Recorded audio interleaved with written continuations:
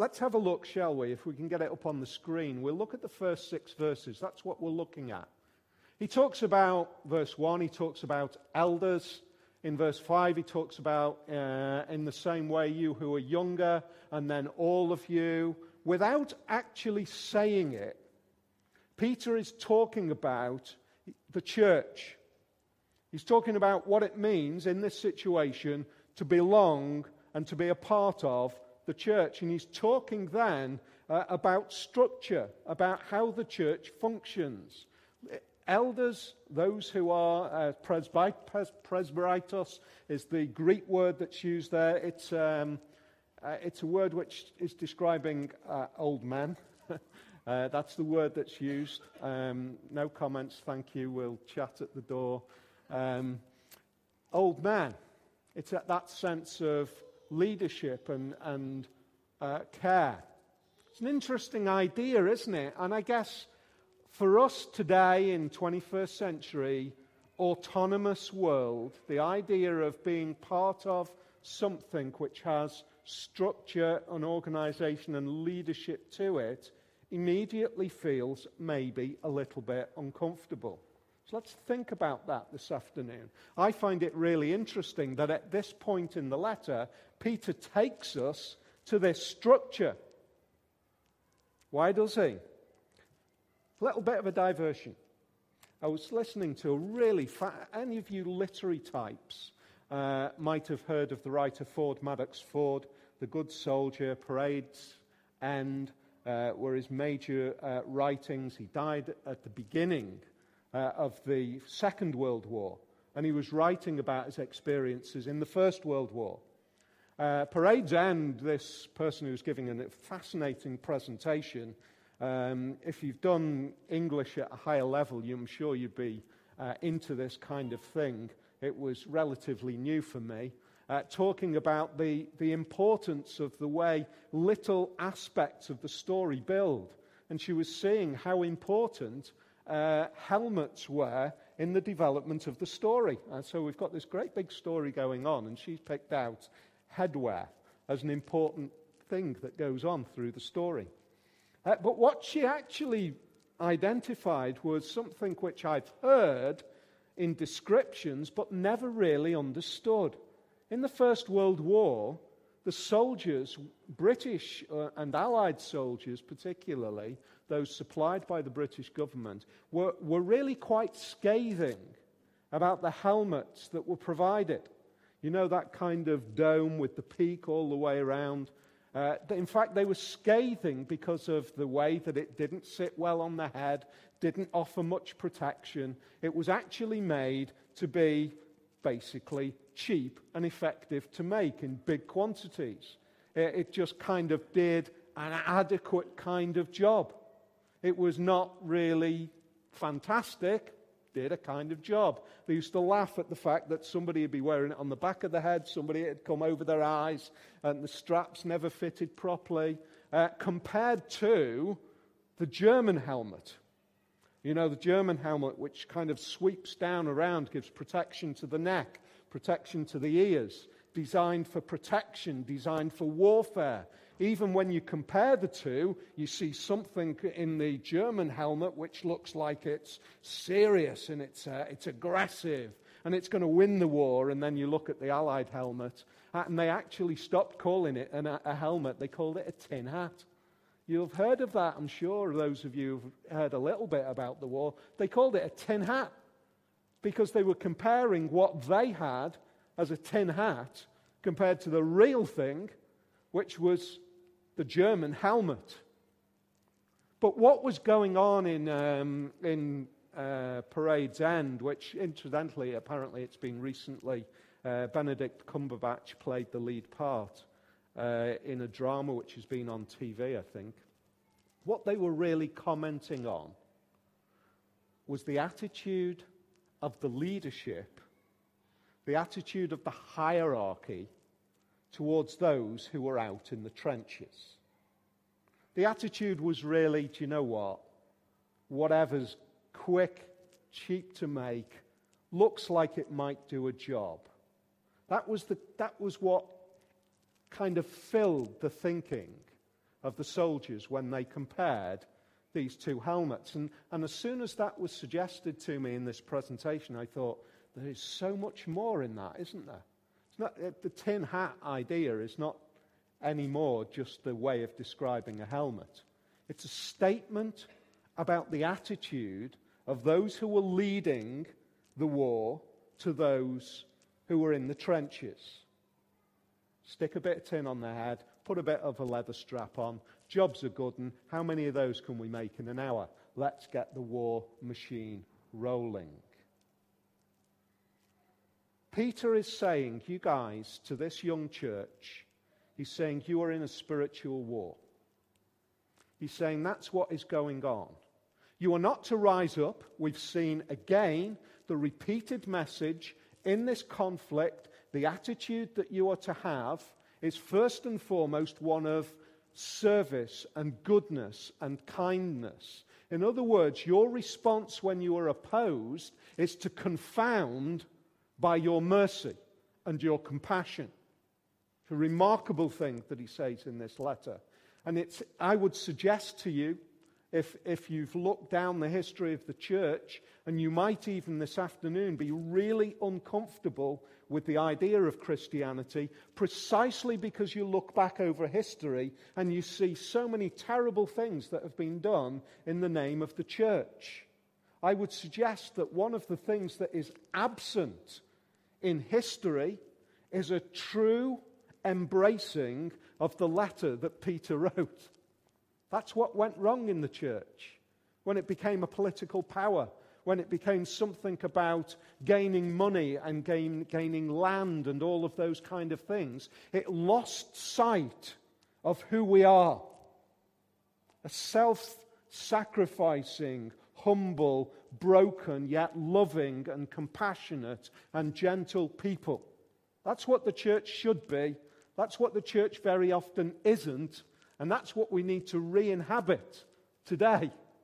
As a church, we continue to need to re-inhabit that space of that humble, broken, compassionate, loving, joy-filled community of people who are in the wider community, confounding the idea of injustice by doing good. So how does it work? Well, Peter at this point says, just those 6 verses, let's take the helicopter ride over the top of them. The first thing he says to all of us, one of the ways that you do that, in the face of opposition, in the face of conflict, one of the ways that you do that is actually by being part of the church. That's just a helicopter ride, isn't it? It's not picking out any individual comments in any of the verses. It's actually just saying, from the point of view of the way this letter develops, in the middle of persecution, don't lose sight of your belonging. Don't lose sight of the fact that you are part of the community of God's people. Why is that important? Why was it important back then?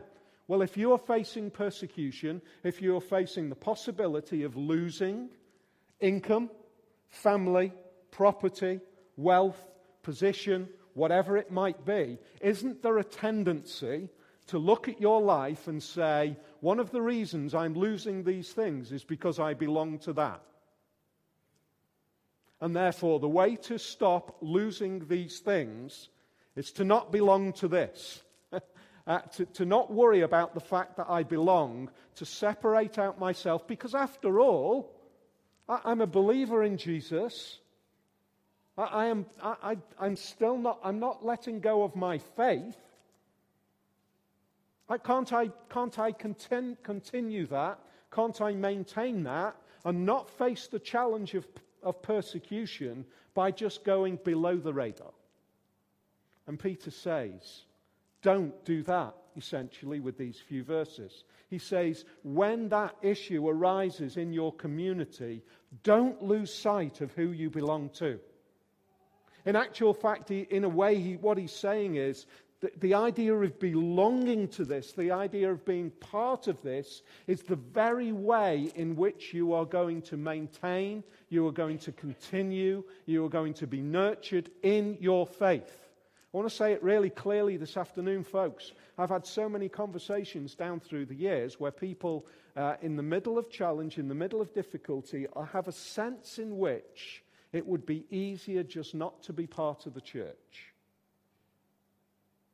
You know, maybe you've fallen out with somebody in the church. And the reason for that is because we're all sinful people. And the church doesn't function the way it ought to. And the church isn't what it ought to be on many occasions. And they suggest, do you know what? I'll just go and do my privatized religion thing. And the result of that, and it's a picture which has been used so many times for generation upon generation, but it is so helpful, is quite simply think of the idea of a coal in the fire. When the coal is in the fire, and it's surrounded by other burning coals, it keeps burning. When the piece of coal drops out of the fire, you're too young to remember coal fires. It's all log burners now, isn't it? Imagine a bonfire. You know, a piece of wood drops off the bonfire. What happens? It cools. It doesn't necessarily continue to burn. What Peter is saying is not an imposition, stay part of the church. It's because he's a pastor who cares for the people, and he says, I want to see you spiritually thrive. I want to see you spiritually grow. I want to see you spiritually nurtured and developed. And therefore, when the problems come, when the challenges come, do not drop out of the fire. Stay in it. Stay in there, surrounded by those who will help you and encourage you. So how do we help and encourage each other in that situation? Well, the first thing that we see in verse 1 and 2, we see this. To the elders among you, I appeal as a fellow elder and a witness of Christ's sufferings, who also will share in the glory to be revealed.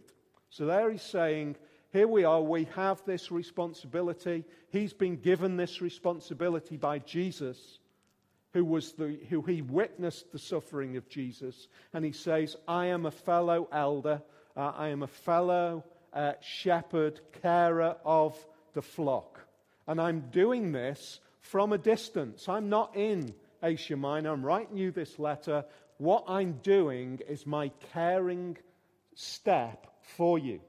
My writing is my pastoring and caring.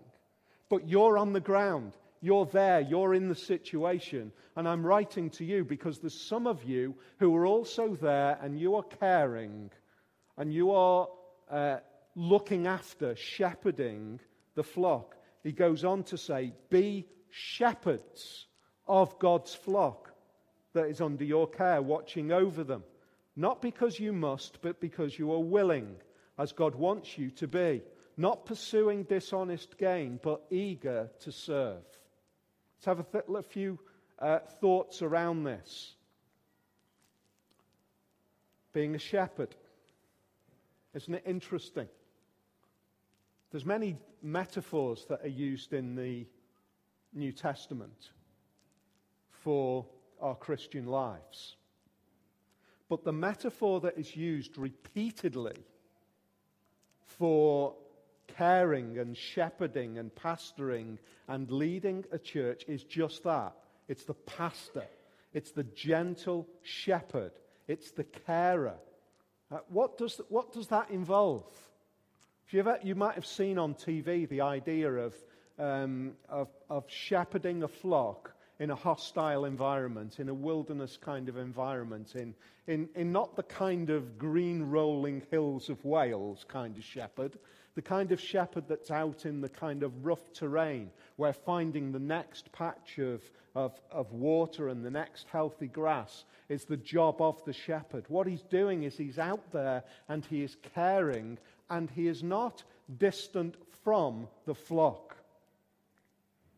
He's not out there somewhere else saying, guys over there, I know it's rough over there, but what I'm going to do is I'm going to throw you some cheap tin hats of spiritual care. He's actually saying, no, I am right there in it with you. I am with you. Peter makes that very claim by saying, I am sharing, in a sense, the suffering of Christ. He's saying part of the job of being a pastor, a carer, a shepherd, an elder, all of those descriptions of leading the church of Jesus in its individual congregations, is that we are willing to be suffering servants, just like Jesus.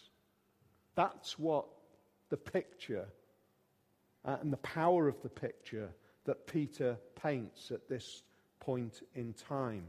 We've had an amazingly powerful example this afternoon of that final line. Not pursuing dishonest gain, but eager to serve. We've had one example this past week of being in a leadership responsibility and doing exactly the opposite of that in FIFA, haven't we? What a powerful example in FIFA of people who are there to do what? To serve the glorious game, to nurture those at grassroots level who are entering into this wonderful sport, which is able to be such an equalizer of people, build people into compassionate, healthy communities, where it doesn't matter whether you live in sub-Saharan Africa or East Asia or Europe or North America. There's something so beautifully leveling about this, because we're all in it together, and I am here to serve you in this great venture. Oh, and by the way, while I'm at it, I'll just make sure that I raise myself above everybody else by creaming off huge amounts of money and personal gain. And below the surface, we see that there is no intention whatsoever to be eager to serve. There is every intention to be eager to gain. And I want to just encourage you to be wise in how you assess, in the widest sense, leaders in the church. For the church to call to account and to challenge and to say, that is not right. For us to be seeing preposterous gain and self-serving leaders in the church, to hold us to account, to hold pastors to account, and to say how amazing it is when the church is filled with people who are willing to sacrifice themselves for the sake of others and for the glory of the gospel, because we participate and we inhabit the very suffering of Jesus. What a contrast. What a countercultural perspective Peter is putting on what it means to be a leader in the church. Totally different to what we would see in human terms, generally speaking. He goes on to say, not lording it over those entrusted to you, but being examples to the flock. And when the chief shepherd appears, you will receive the crown of glory that never fade away. Not lording it over, but keeping those entrusted to you. What have we got? That's a good question, isn't it? As leaders, what have we got? What have we got to give to the church? I'll tell you what we've got. We've got the glorious, amazing, incredible, wonderful message of the gospel of Jesus Christ. And not much else. It's what we've got. It's something which is so incredibly precious, that I would say that the responsibility of elders in the church is to create an environment which says, folks, this is what the gospel is. And this is what we want to share with you, and this is what we want to protect imposters from, who might come in and might say, that's not the gospel, this is the gospel. It's about financial gain, it's about worshipping these other gods, it's about all of those other things. That's the job of the pastor. You know, when that great shepherd of the Old Testament was David, in picture terms, he's got this little flock. And he says to Saul, when I was as a shepherd boy, when he's facing Goliath, he says, I've killed a bear. What's that a picture of? It's a picture of the kind of fierce opposition that can come in and disrupt the flock. How are you disrupted? How am I disrupted? When the only thing that we have is the gospel of Jesus, what disrupts us is when another gospel comes in. That's what disrupts us. When another gospel comes in and unsettles and takes us away from the true perspective of seeing Jesus. That's the kind of opposition that the job of the elder is to protect against. It's interesting in the New Testament, the areas in the letters where the writers become really kind of confrontational and aggressive is when there's the danger of false teaching coming into the church. When there is the danger of the flock being disrupted. Because the kind of care is to say and to preserve and to keep that which has been passed down, this entrusted, beautiful possession, the gospel of Jesus Christ. So that the message is that we don't point to the leaders in the church, we point to the great shepherd. Why is that important? Peter says, because there's going to be a day when the chief shepherd appears. That's why this is relevant to every one of us in the room this afternoon. Whether we're believers in Jesus or not, one of the things that we need to come to terms with what the Christian message says, is that great good news which has been entrusted to the church is important because it prepares for a day when that great chief shepherd returns.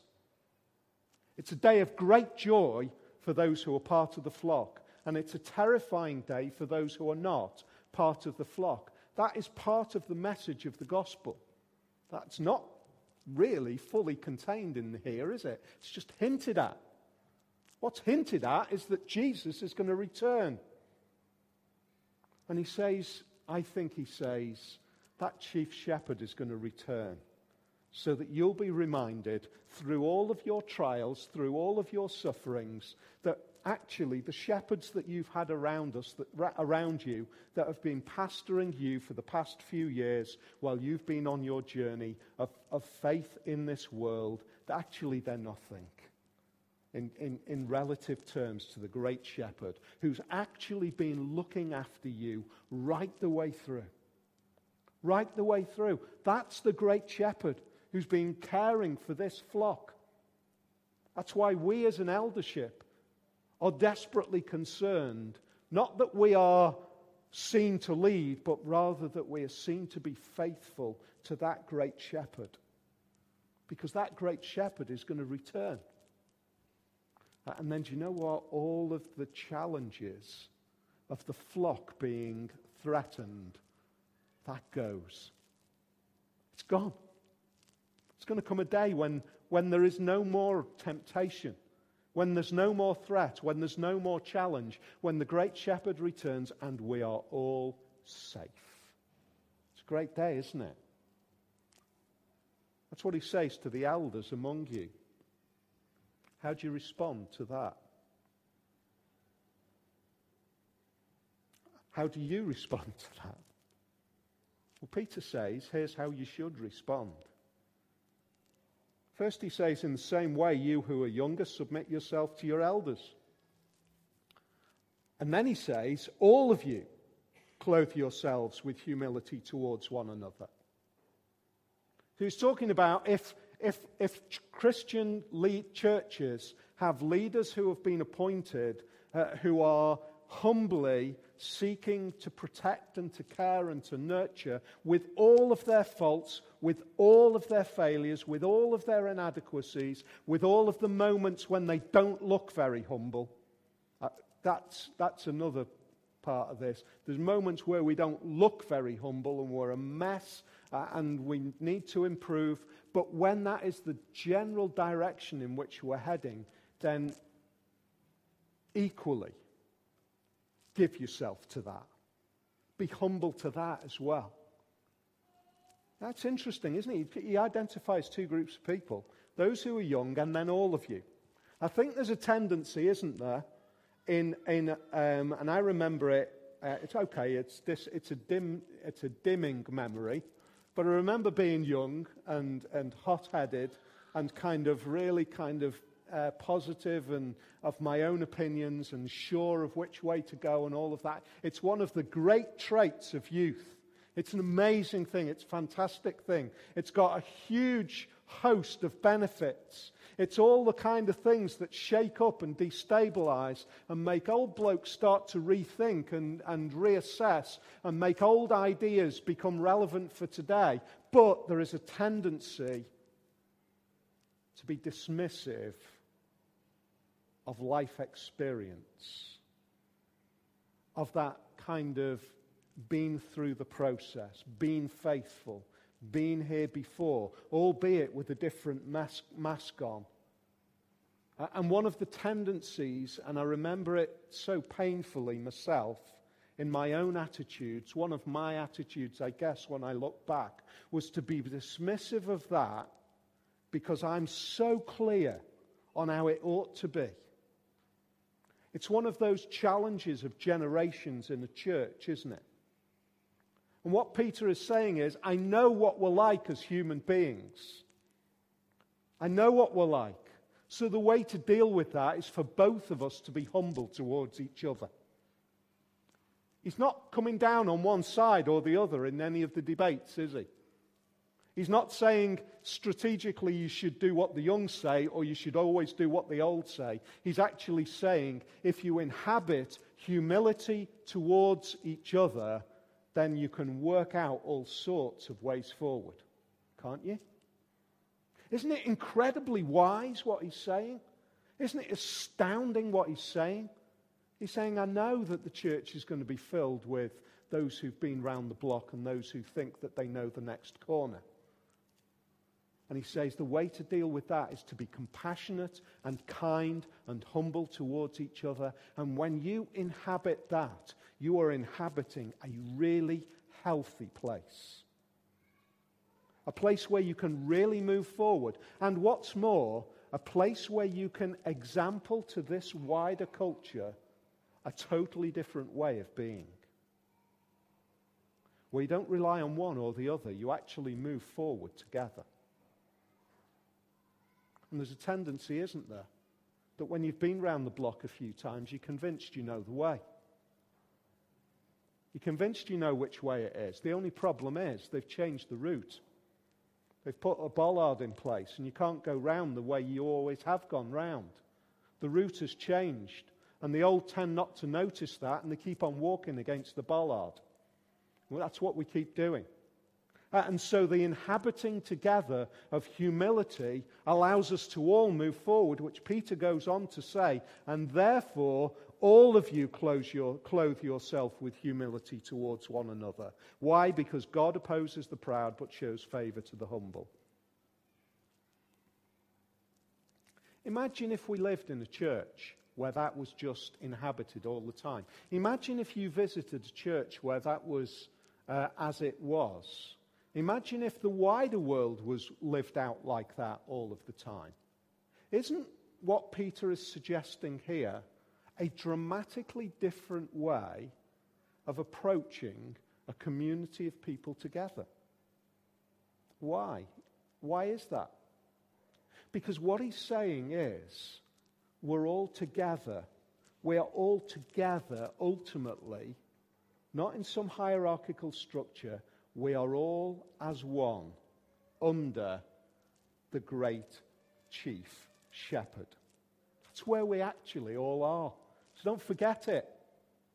You know the other great news? That great shepherd doesn't send us into spiritual battle with ill-fitting tin hats on. He doesn't. He sends us into spiritual battle perfectly equipped. Perfectly equipped by His presence, by His indwelling, and providing for us, as it were, hospitals in the battlefield, so that when we're feeling the pain of wounds from this spiritual battle, we come back and we inhabit the battlefield hospital of the church, where we are re-equipped and reinvigorated and cared for and nurtured and protected and developed so that we can continue on the journey. Because one day it will all end.